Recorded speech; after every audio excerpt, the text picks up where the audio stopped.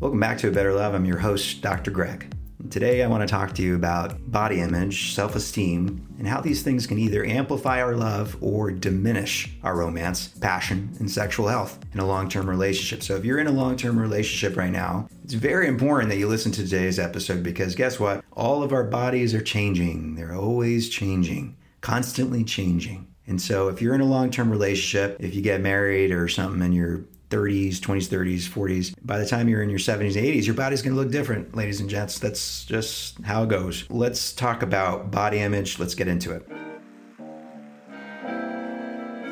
First, I want to acknowledge that there is a lot of suffering in the world related to body image. It causes a lot of anxiety, a lot of depression, and it is disproportionately impacting women and young girls. Young boys and men are not immune to having issues with body image, but again, it really is disproportionately impacting women and young girls. So my professional view on this, my views are definitely shaped by the fact that it was the military that trained me to be a psychologist. And in the military, we have very specific, let's put it that way, very specific standards around weight requirements, for instance.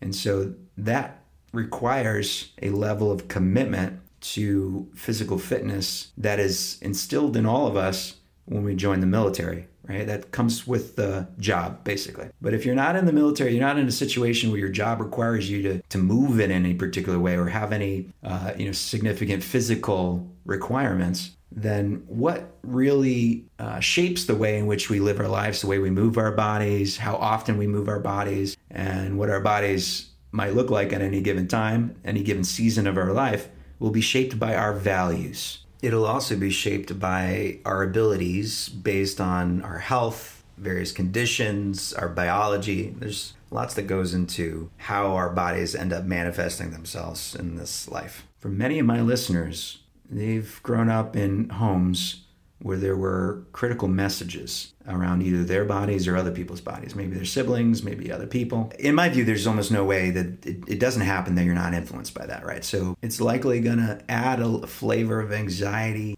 or sadness or judgment of your body in a way that's not helpful. If I came to you and said, listen, I really want to be able to train for a marathon, what is that going to entail? No one's going to tell me, well, you have to weigh 185 pounds or 180 pounds. No one's going to tell me a weight that I have to be in order to run a marathon. They're going to tell me I got to train a certain amount of days, certain amount of miles in order to be in the level of physical fitness I would need to survive the ordeal.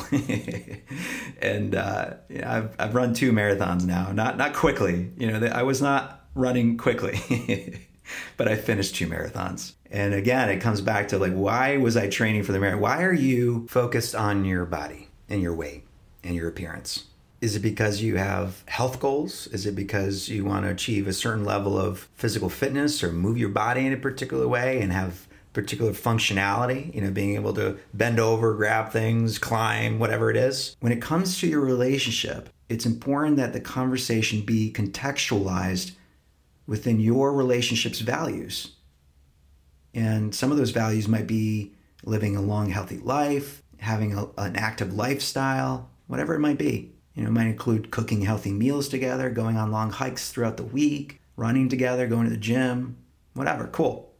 But if that's not you, right, if you're not that kind of person, you're not interested in that, you don't value that, then what is it that you value? And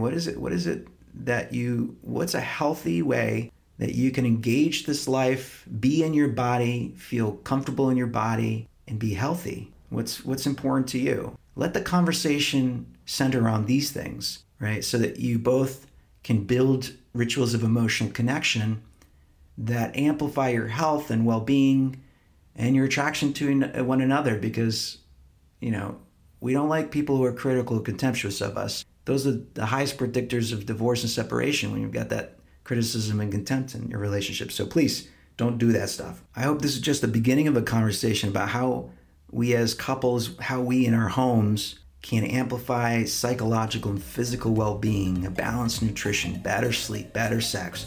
Let's have this be our goal. If you found today's episode helpful, please consider sharing it with your partner or best friend, maybe your mom or dad, family, whatever. I invite you to be more than just a listener, but someone who's actually promoting science-based relationship advice with the people in their life. Thank you so much for your time today, everybody. I'm Dr. Greg. Until tomorrow, love each other fiercely.